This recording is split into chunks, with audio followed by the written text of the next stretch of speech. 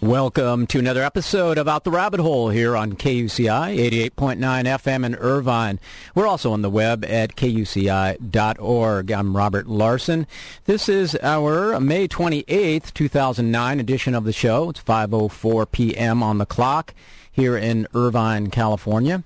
Before we get things fully underway here, a couple quick reminders. The opinions expressed on this program are not necessarily those of the KUCI staff or management or the UC Board of Regents. And if you want to give me some feedback on the show, I always appreciate that. You can email me at rglarson@kuci.org. You can also catch me on MySpace. That's myspace.com/outtherabbithole.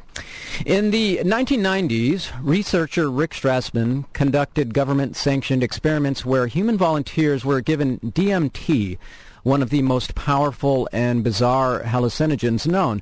The data gathered from this study and its implications for our understanding of consciousness and spirituality are profound. Strassman's thoughts and those of other researchers are found in the recent book Inner Paths to Outer Space, Journeys to Alien Worlds Through Psychedelics and Other Spiritual Technologies. Dr. Strassman is our special guest today. Welcome to the show, Dr. Strassman. Well, thanks for having me. Yes, I read several years back the first book you did after you did the DMT work, the DMT, the spirit molecule, and found it utterly fascinating and was quite pleased to find this more recent book that you have put together with other researchers, and really like to get into that today. So can you tell us first a little about your academic background and how your groundbreaking DMT study came about? Well, sure. In terms of colleges, I went to Pomona and Stanford University.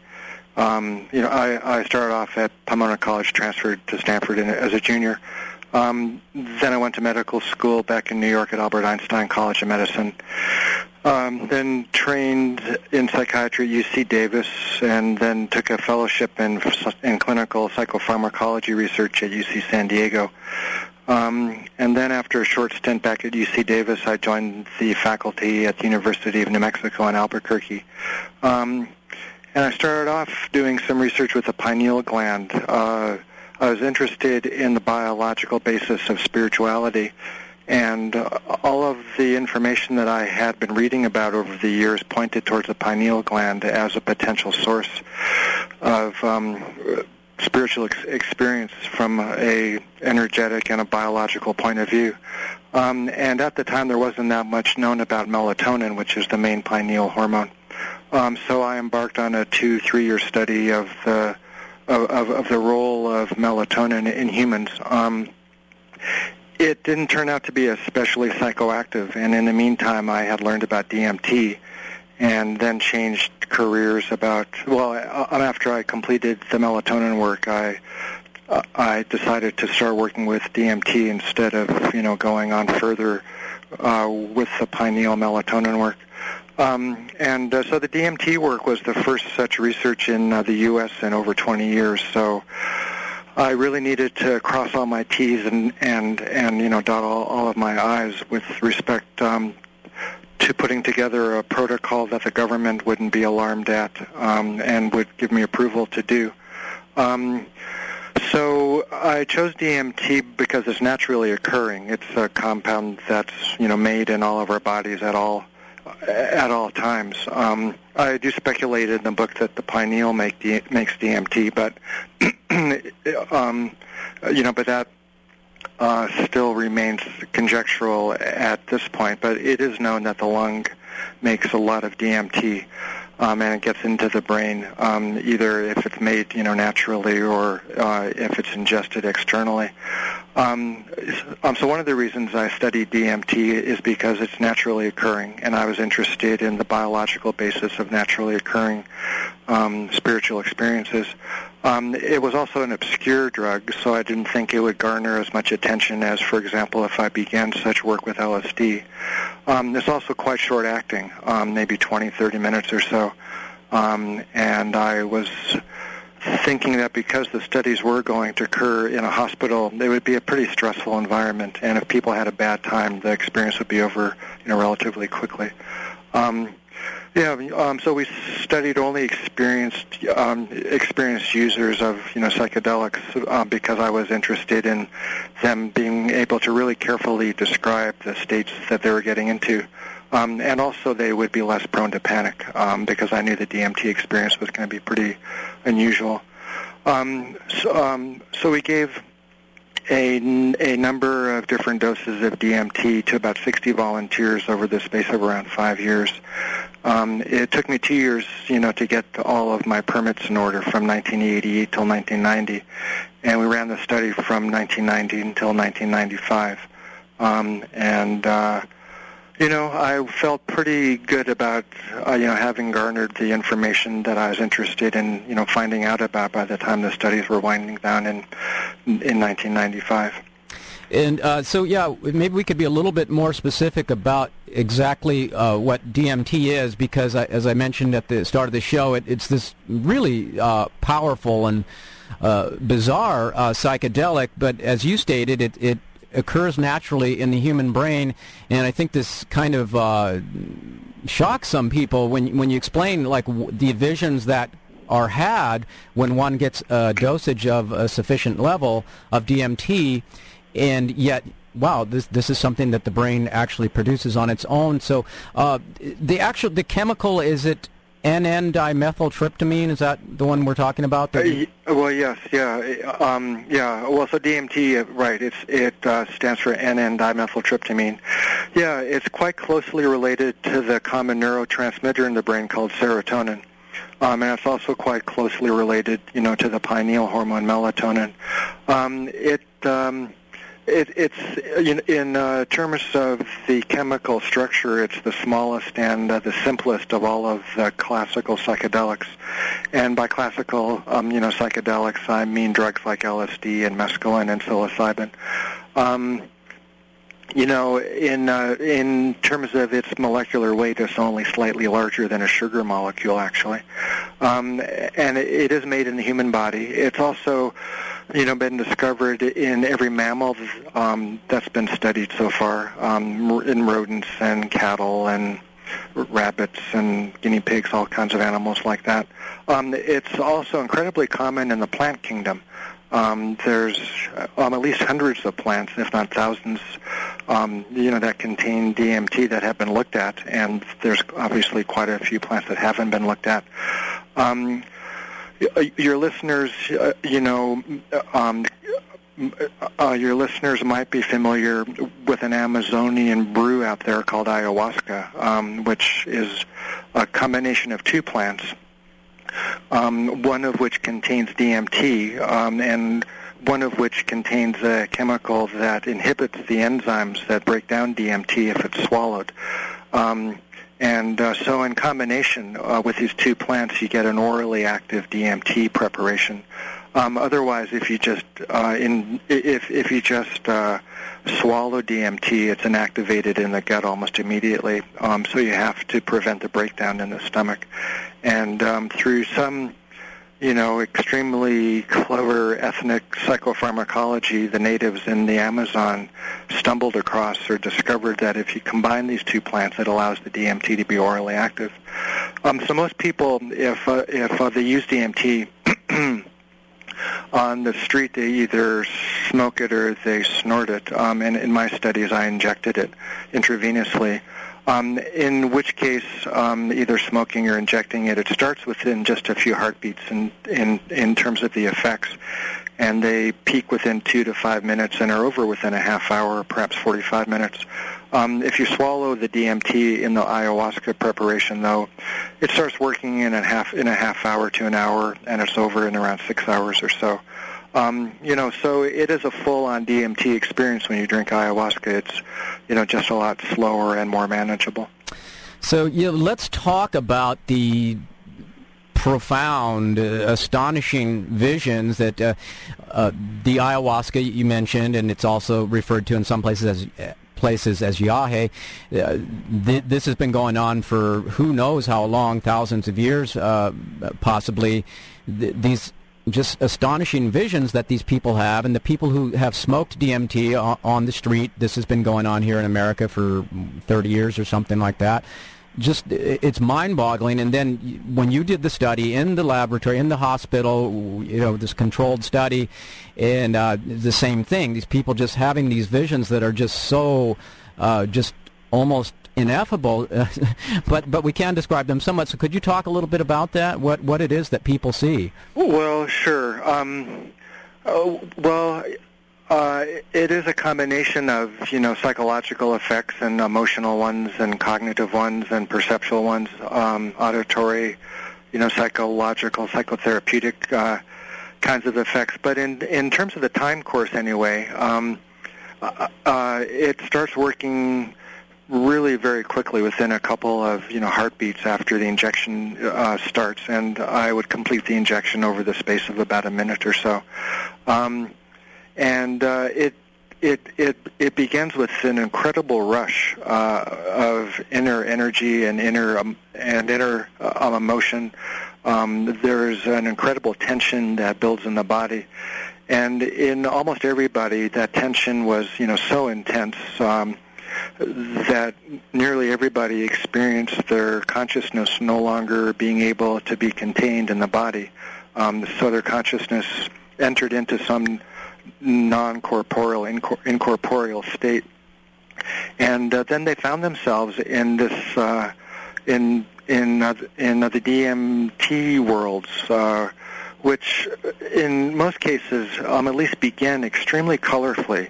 If you keep your eyes open for the first few seconds or so, there's a kaleidoscopic overlay of prismatic, psychedelic day glow kinds of colors that are overlaid in the visual field around the room.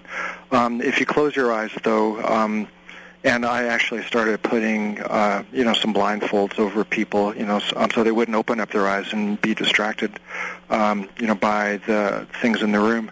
So the colors build and build and build. And sometimes the colors would end in kind of a spiritual experience of enlightenment, the white light kind of merging with all-encompassing, all-powerful and wise kind of intelligence. Other times, though, and a lot more commonly than I expected, a lot of people encountered these intelligent beings that were more or less recognizable. Sometimes they looked humanoid or like humans. Other times they looked like insects or reptiles or plants. Sometimes they looked, kind of semi-mechanical. Sometimes they looked like furniture, cactus, all kinds of unusual things. But the hallmark of their experiences was that these beings were conscious of the volunteer entering into their space, sometimes expecting them, sometimes happily, sometimes aggressively. And there was this communication, this correspondence, this exchange of information, examination that occurred between the volunteer and these beings in the DMT state. So that was quite unexpected. I had been proposing that DMT, because it's naturally occurring, could be the mediator of spiritual experiences, like enlightenment experiences, near-death states, out-of-body states, those kinds of things.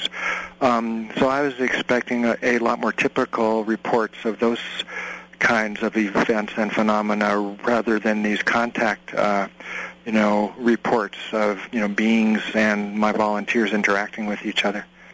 It's fascinating that these beings seem to almost, it's as if they have an autonomous reality, and you're just meeting them somehow, and that and there's this other aspect that you kind of touched on, that it's as if what we think of as normal everyday reality is just kind of replaced, and it's just like there's this other world right next door, and you're able to sort of jump over. Is that correct?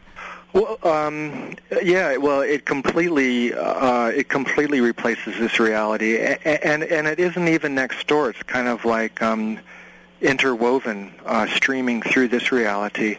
In terms of my own training, I'm psychoanalytically trained. I had a Freudian analysis and kind of classic understanding of the mind, and also I entered into into my research studies with a fairly extensive Zen Buddhist background as well.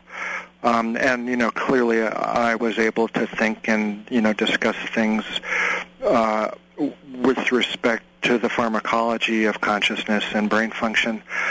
But all of those models, they all, kind of proposed that the experiences that people were having were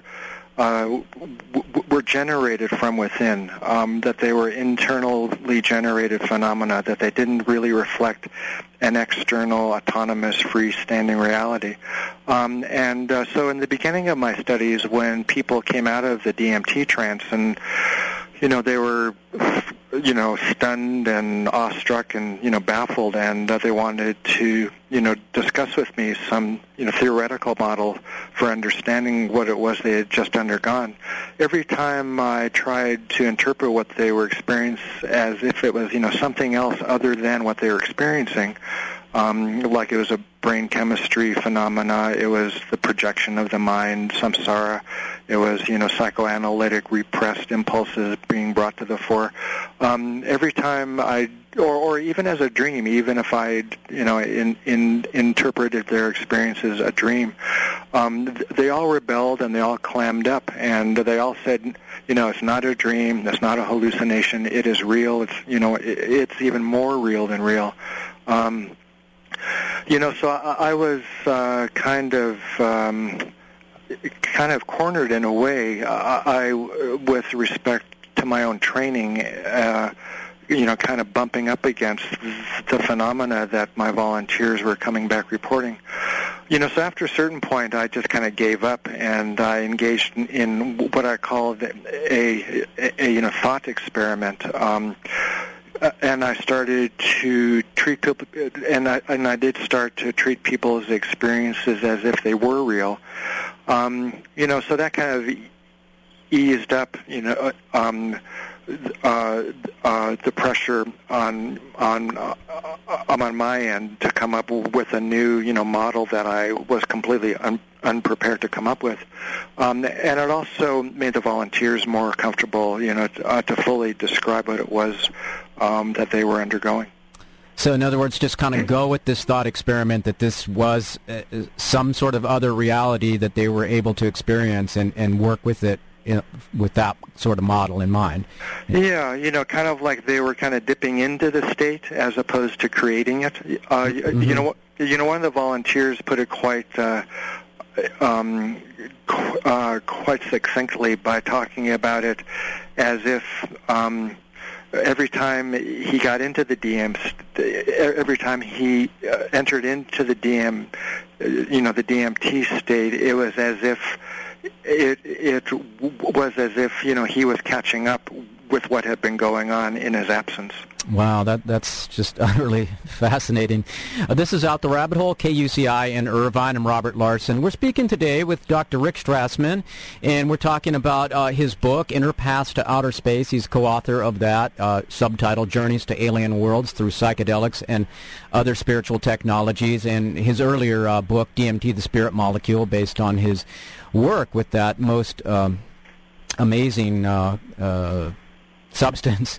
So, you talked about these interactions with beings, and some of these beings that people interacted with were sort of insectoid or reptilian, and it makes me think of the classical alien abduction experience that may or may not have to do with DMT. But what has always struck me about that classical alien abduction experience is that so many people reporting it seem truthful and mentally stable. In other words, they appear to be reporting something, quote, real. However, the lack of evidential artifacts or non-involved corroborative witnesses brings forth the notion that, quote, real may have more ambiguity to it than most of us are comfortable with. So, this work you did with the DMT, how did it make you feel about the, classical alien contact experience?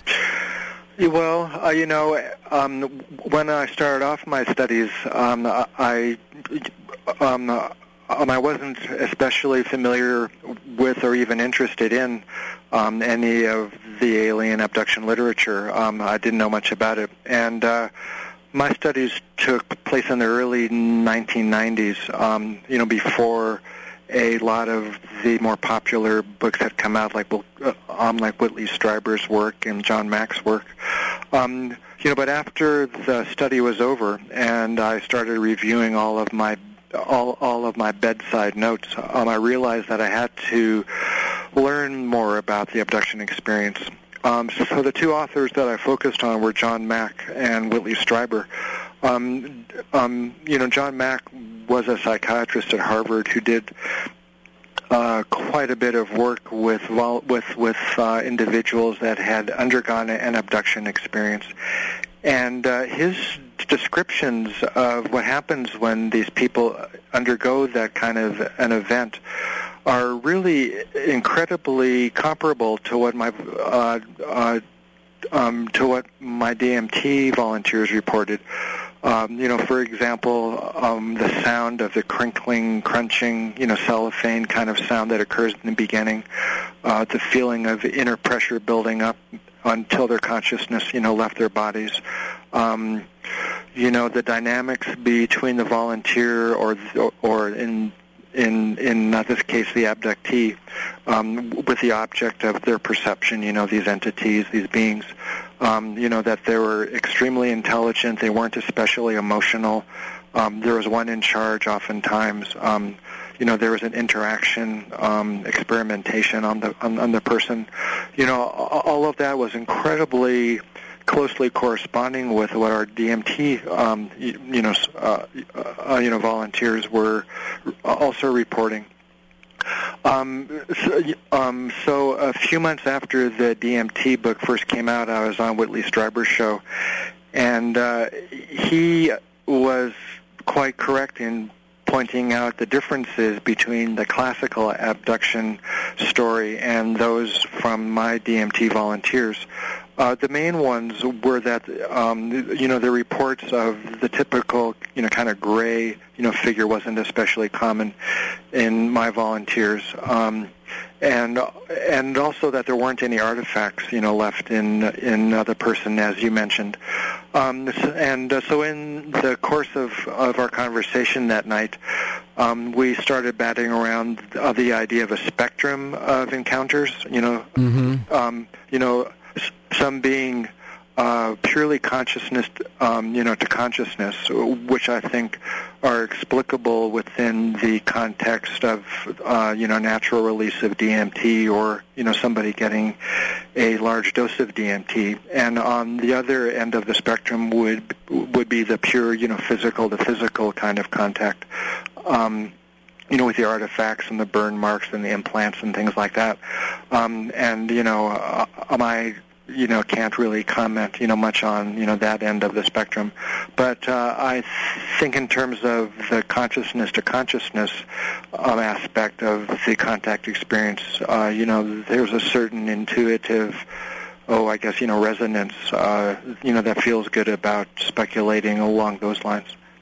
I think Terence McKenna described it as the whole alien contact experience as kind of like this idea complex, and the spectrum that you and Whitley Strieber talked about seemed to kind of tie in with that it's just this idea complex, and that sometimes it's just more of on a level of just pure consciousness, and sometimes it kind of pushes over into the physical realm, and sometimes it's somewhere in between. And but DMT, now you've speculated, and others have as well, that the people who are having the spontaneous alien abduction experiences may somehow be having their endogenous DMT activated in some way.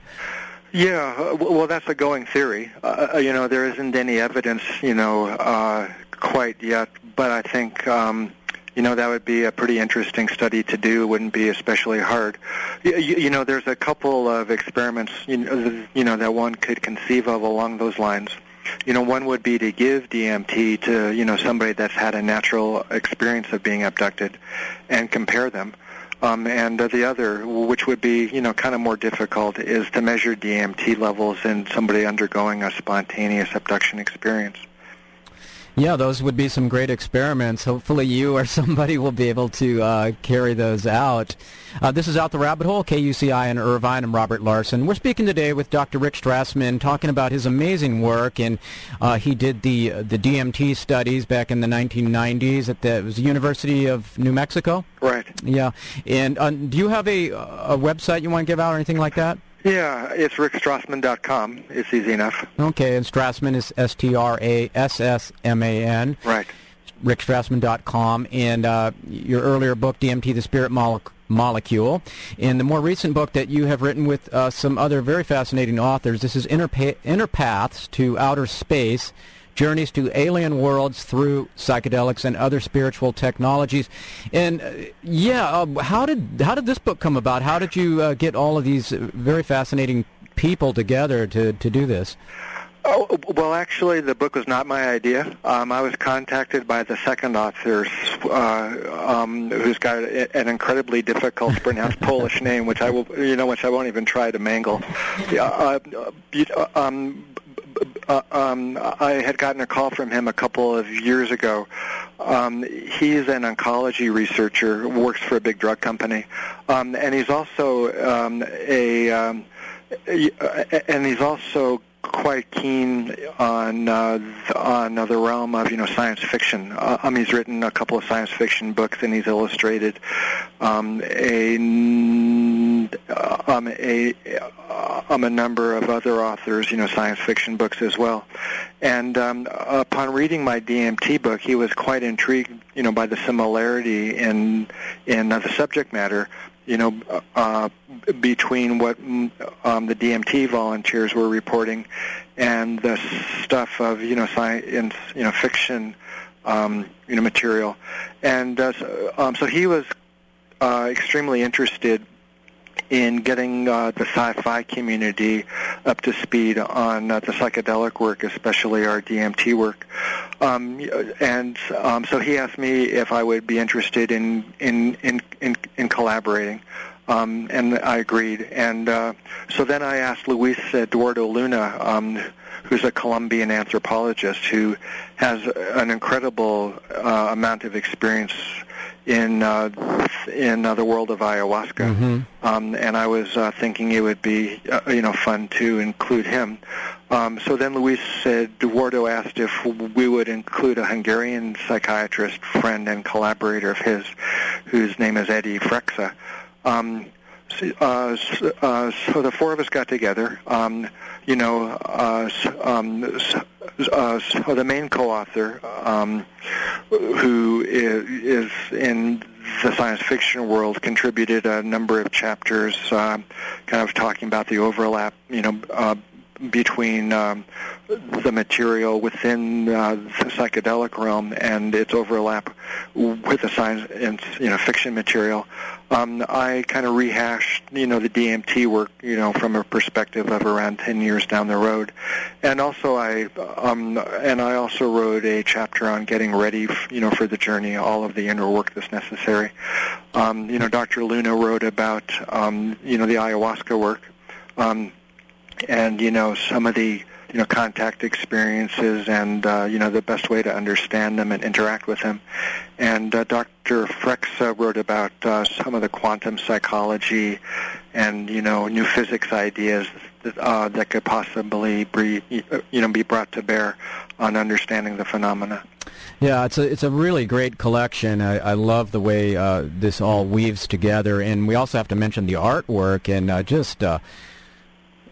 Astonishing artwork that you have about, I think, 24 different full-color pages, and some of these are by the authors are the Polish man you mentioned. I'll spell his name: Wojtowicz. That's his last name. But yeah, but this artwork is just if anybody who's ever delved into the psychedelic realm at all and sees some of this artwork, you kind of know, okay, yeah, that's where that's from. But also some of it brings forth the notion that you just touched on, is that something really fascinating about psychedelics, especially the tryptamines and the mushrooms and DMT, is that there is this sci-fi element to it, and I don't know if that's always been part of that reality, and when people started tripping, whenever humans started doing this, started seeing things like spaceships and aliens, or if we doing this now have seen a lot of sci-fi movies and somehow that seemed to go with this kind of reality and we layered that on. What are your thoughts on that? Yeah.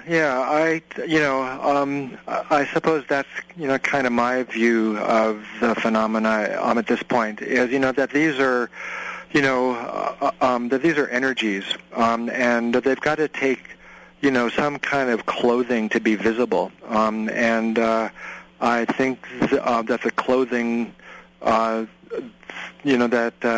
tends to kind of clothe or enwrap or envelop these energies or these forces take on contemporary social psychological form but despite that there weren't that in our studies anyway there weren't a predominance of hyper technical kinds of visual imagery. There was some, but I would kind of surmise that the majority were more within the realm of the natural world, like animals and plants and insects and those kinds of things. And it's interesting if you look at some of the ayahuasca drawings and the art that comes out of the Amazon from these kind of pre-literate societies is there are drawings of flying saucers and spaceships in some of the ayahuasca art. So it's an interesting kind of I guess interchange or commerce in images that's taking place nowadays. Between the jungle societies and our kind of hyper technological society. Yeah, it would be interesting to know if you saw ayahuasca artwork that was done maybe 100 years ago. Right. If any of that included things that looked like flying saucers, that would be really astonishing to me, and indicating that that is something that existed on its own before we had the sort of flying saucer craze that started here in the 1950s. In the 50s, yeah. Well, one place that might be good to look at is one of Graham Hancock's books that came out a couple of years ago called Supernatural. Mm-hmm. He's got it's primarily about cave art and from the Paleolithic times and. He's got quite a few examples, and he proposes, that naturally occurring or naturally consumed, psychedelics,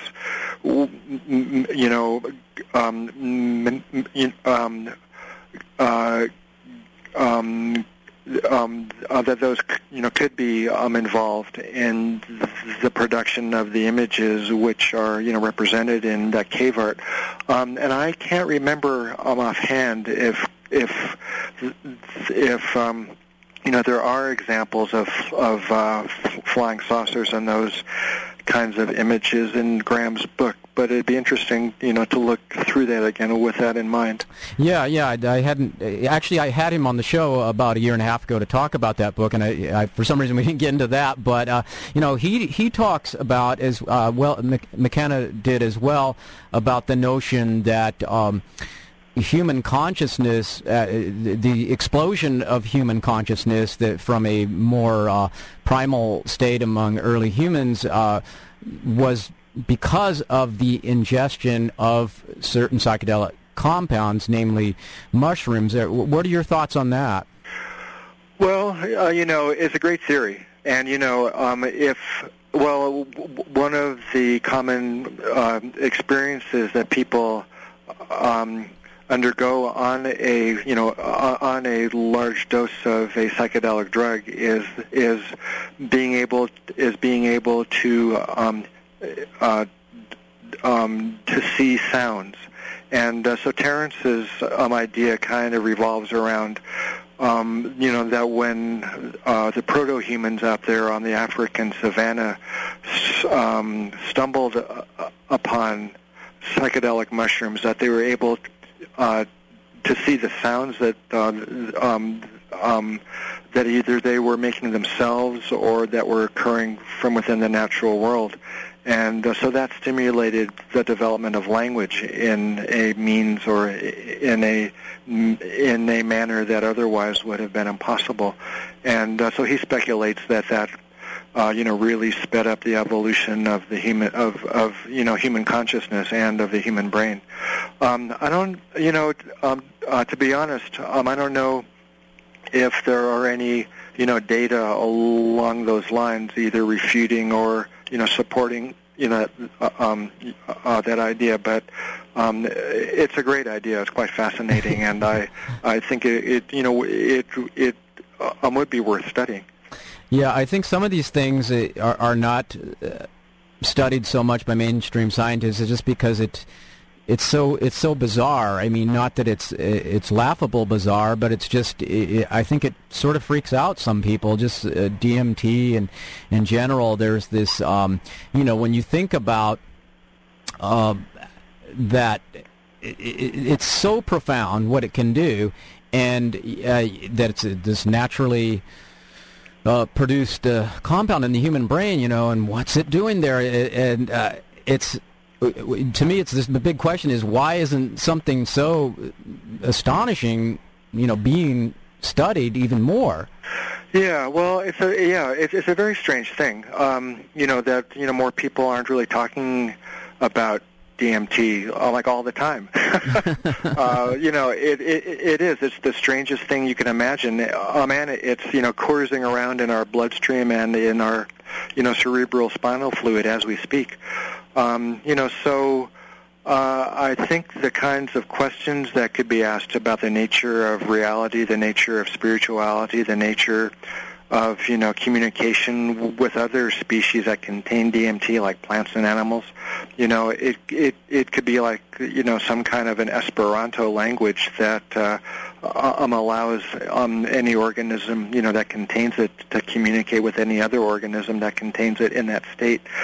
The nature of reality especially, an interesting aspect of DMT is that it's actively transported into the brain in an energy-requiring process. And there's very few compounds that the brain actually expends energy to get into its confines.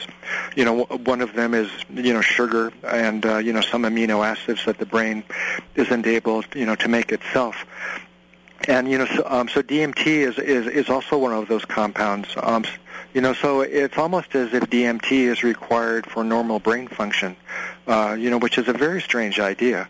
Kind of like, DMT is some kind of reality thermostat.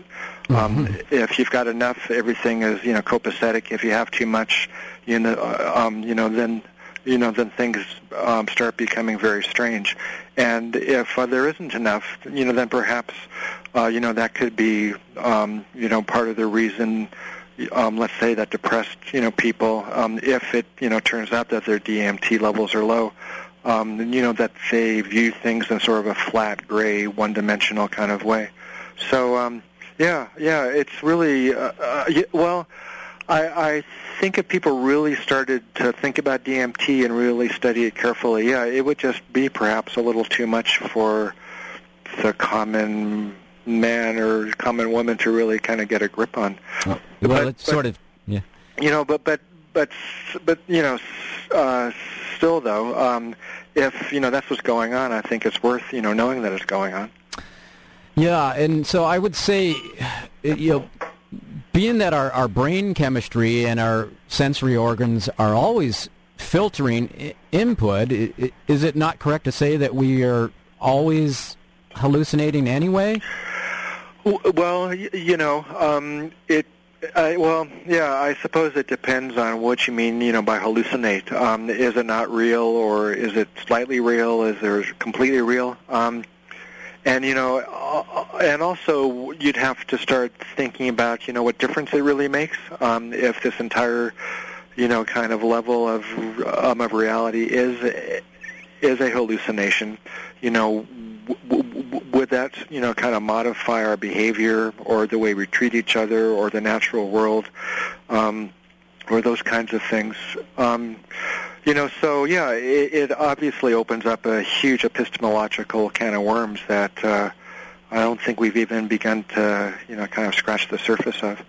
Well, as some mystics have said, it's whether it's real or not, it's kind of the game we've somehow chosen to play. We're in this world. There are certain rules and of this game, and we make the best of it. And certain elements that just are sort of underivable, things like love and compassion, and they don't really need to be examined. They just are. Well, yeah, it kind of, goes straight to the heart of what you think about as, as spirituality, I suppose, too. Kind of like, what is the reason, that things are designed this way? It's almost as if it's an invitation or a doorway or a, pathway to the ultimate, source of being. The ultimate, source of existence and of, kind of everyday reality. So I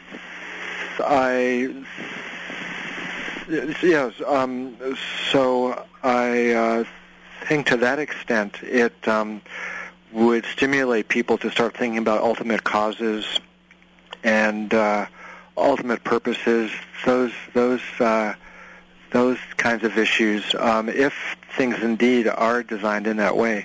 Why would things be designed that way? And who could have designed it that way? And obviously, it can kind of, tap into the whole issue of intelligent design, but there is a design, obviously. Whether it's intelligent or not, or evidence of of an external designer, obviously, can be debated. But I think it's worth, looking at, science and at, the natural world, including the existence of endogenous hallucinogens, to really understand the basis of reality.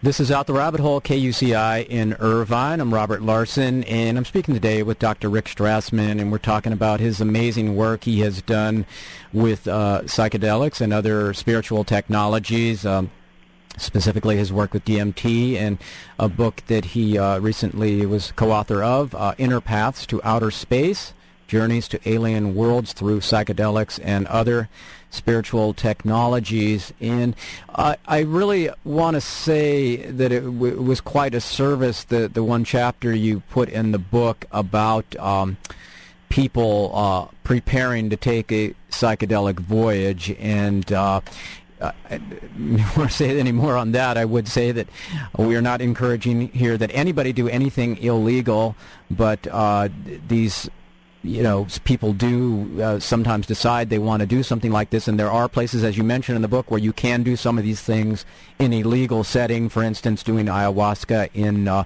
certain countries in South America. Right, yeah, there's a number of retreat centers in Peru and a couple in Brazil, and also there's a couple of ayahuasca-using Brazilian churches, that have established, a legal presence in the U.S. And you can participate in their ceremonies legally too. Yeah, and so yes, this whole thing that you put into the book about how to prepare for a trip, and it's I can speak from personal experience of one time doing a fairly high dose mushroom trip without really taking all the proper precautions, and it turned out to be a pretty rough ride. I got a lot out of it. It was very powerful, but it was it was hard to deal with for some time because it was a situation where I should have had a sitter and I didn't, and so I really appreciate that you talk about that in the book and how important that is, and just to prepare yourself psychologically if you're going to do anything like this. Yeah, it's really quite important, to prepare, beforehand, and also, for the actual time of ingestion, and I speak about, kind of solo trips and group trips and, supervised trips and non-supervised experiences, indoors, outdoors, small groups, large groups, psychotherapeutic intent, spiritual intent, artistic, creative intent. So I am quite, proud of that, chapter. I think I covered, a fair number of, the bases and, the contingencies that, somebody's going to encounter, when they are doing anything like this. And related to that, again, to kind of mention something that Terence McKenna had put out there, was that he once remarked about how strange it was in the early days that many scientists studying psychedelics had never themselves taken one. It seems to me that you could not have even properly designed, let alone properly carried out your DMT study without having experience with psychedelic voyaging. Is that right? Oh, well, I'm asked that question a lot, and I never really answer it. Because if I tell people yes, I'll be accused of being a zealot, and if I answer that question with a no, then people tell me that I don't know what I'm talking about. But you have to read between the lines of the book. That's all I can say. Yeah, I know. It's a fair enough answer, but yeah, I was sort of making an assumption there, and I think my assumption is pretty good, but we'll leave it at that. But and I can understand that, and coming from the world you're coming from, and the way that you were able to coordinate all of the government sanctions you needed and everything to get that study done. It was really, I'm sure that was an enormous amount of work, and I can understand how you need to guard yourself in that way. Yeah, kind of. Tim Leary, was a great, person in, some ways, and in other ways he was, kind of a menace. And you kind of learn what to do, and you kind of learn what to, not to do, from the people that preceded you. And, one of the things that Tim did, which I think wasn't such a good idea, is he took his own drugs and he talked about his own experiences all the time. So I think, that the government started being concerned, that the experimenters themselves were kind of losing control over, the situation. And I felt it was important, not to repeat that. Yeah, quite understandable. So can you tell us anything about what's coming up for you, what you'll be working on? Well, yeah, just a few weeks ago, I, signed a contract for my next book. It's going to be on the prophetic experience as described in the Old Testament. It's, it can be kind of a stretch because, it's going to be, dealing with, terms and, concepts that, a lot of people in the psychedelic community aren't all that comfortable with. But the argument I'm going to be making is that the experience, the prophetic experience in the Old Testament is, kind of the Western, paradigm of, the full psychedelic experience. Kind of like an enlightenment experience is within, the Eastern, religious the orientation, like within Hinduism and Buddhism. Because we aren't, Eastern people as a rule anyway, and, neither are we jungle dwellers, for us to be able to get, comfortably, situated within a shamanic worldview. So I think it's important, to Westernize the spiritual aspect of the psychedelic experience. And, I had spent all those years as a Zen Buddhist and, learned a lot about Zen, but it just didn't really, feel like it resonated with my soul and my culture and my genes and my bones and all those kinds of things, my own psychology and, the Western psychology in particular. So I'm, kind of scouring the Old Testament. I kind of learned I kind of relearned biblical Hebrew, and I'm, going to be making a comparison, between the DMT state and the prophetic state, and, kind of speculating about what that relationship, could mean.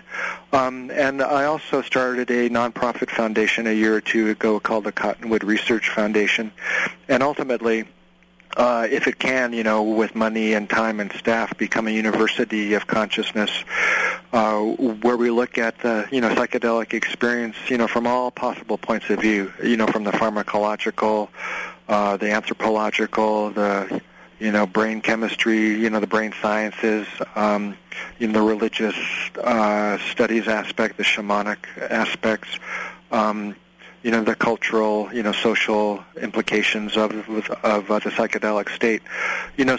So we would be doing research there, and also, we'd be doing academic work there as well. It's, just kind of an idea right now. It's just one person, that is me.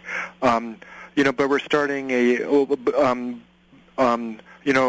it's a fiscal sponsor for the DMT documentary that's in the works right now. So people can donate to the documentary as a tax free donation. And they can do that where? It's called cottonwoodresearch.org. Okay. Yeah, that's the name of the website. And also we're starting to digitize a huge number of scientific papers. So that's going to be like an online library through Cottonwood as well of articles that have to do with the psychedelic experience. Okay, cottonwoodresearch.org? Right. And your website, rickstrassman.com? Right. Okay, and we'll be expecting a book from you maybe in about a year on the prophetic experience? Yeah. I have to get the book into the publisher by, February next year, so it'll be out probably within, 4 to 6 months from there. So next summer probably is a conservative estimate. Okay, well, I look forward to reading that one, and this has been a wonderful, fascinating conversation having you here today. I really thank you so much for your time. Well, you're welcome very much. Okay, this is Dr. Rick Strassman, and the book is that he co-wrote, recently published, Inner Paths to Outer Space, Journeys to Alien Worlds Through Psychedelics and Other Spiritual Technologies. He also wrote DMT, the Spirit Molecule, and is the person who has done the amazing research on that subject, DMT. And hope to talk to you again sometime, Dr. Strassman. Okay. Well, yeah, let's be in touch after the next book comes out. That'd be fun to talk about with you. Okay. Thank you very much. You have a great day. Okay, take care. Bye now. Bye. Yeah. All right, yes, Rick Strassman, all those things I just mentioned, and Inner Paths to Outer Space, Journeys to Alien Worlds Through Psychedelics and Other Spiritual Technologies, a book co-written with a few other authors. Excellent reading, DMT, the Spirit Molecule as well. And let's see, what else do I need to tell you about? I should probably remind you one more time that the opinions expressed on this program are not necessarily those of the KUCI staff or management or the UC Board of Regents. And if you want to give me some feedback on the show, I always appreciate that. You can email me at rglarson@kuci.org. You can also catch me on MySpace. That's myspace.com/outtherrabbithole. And let's see, Kyle's ready to go. I think I saw him wandering around the studio here a few minutes ago, but he'll be coming up in just about 3 or 4 minutes with Things That Are Square. Great music, as always, here on KUCI. And I'll be with you next week. Don't have a subject lined up right at the moment to tell you about, but it will be something good. I promise you that. And okay, so I'll be talking to you then. I think I'm going to leave you with a little bit of music from an ayahuasca session in South America. I think that's what we have queued up here. This will be really interesting. So Robert Larson saying I'll be talking to you next week. KUCI 88.9 FM in Irvine. Also on the web at kuci.org.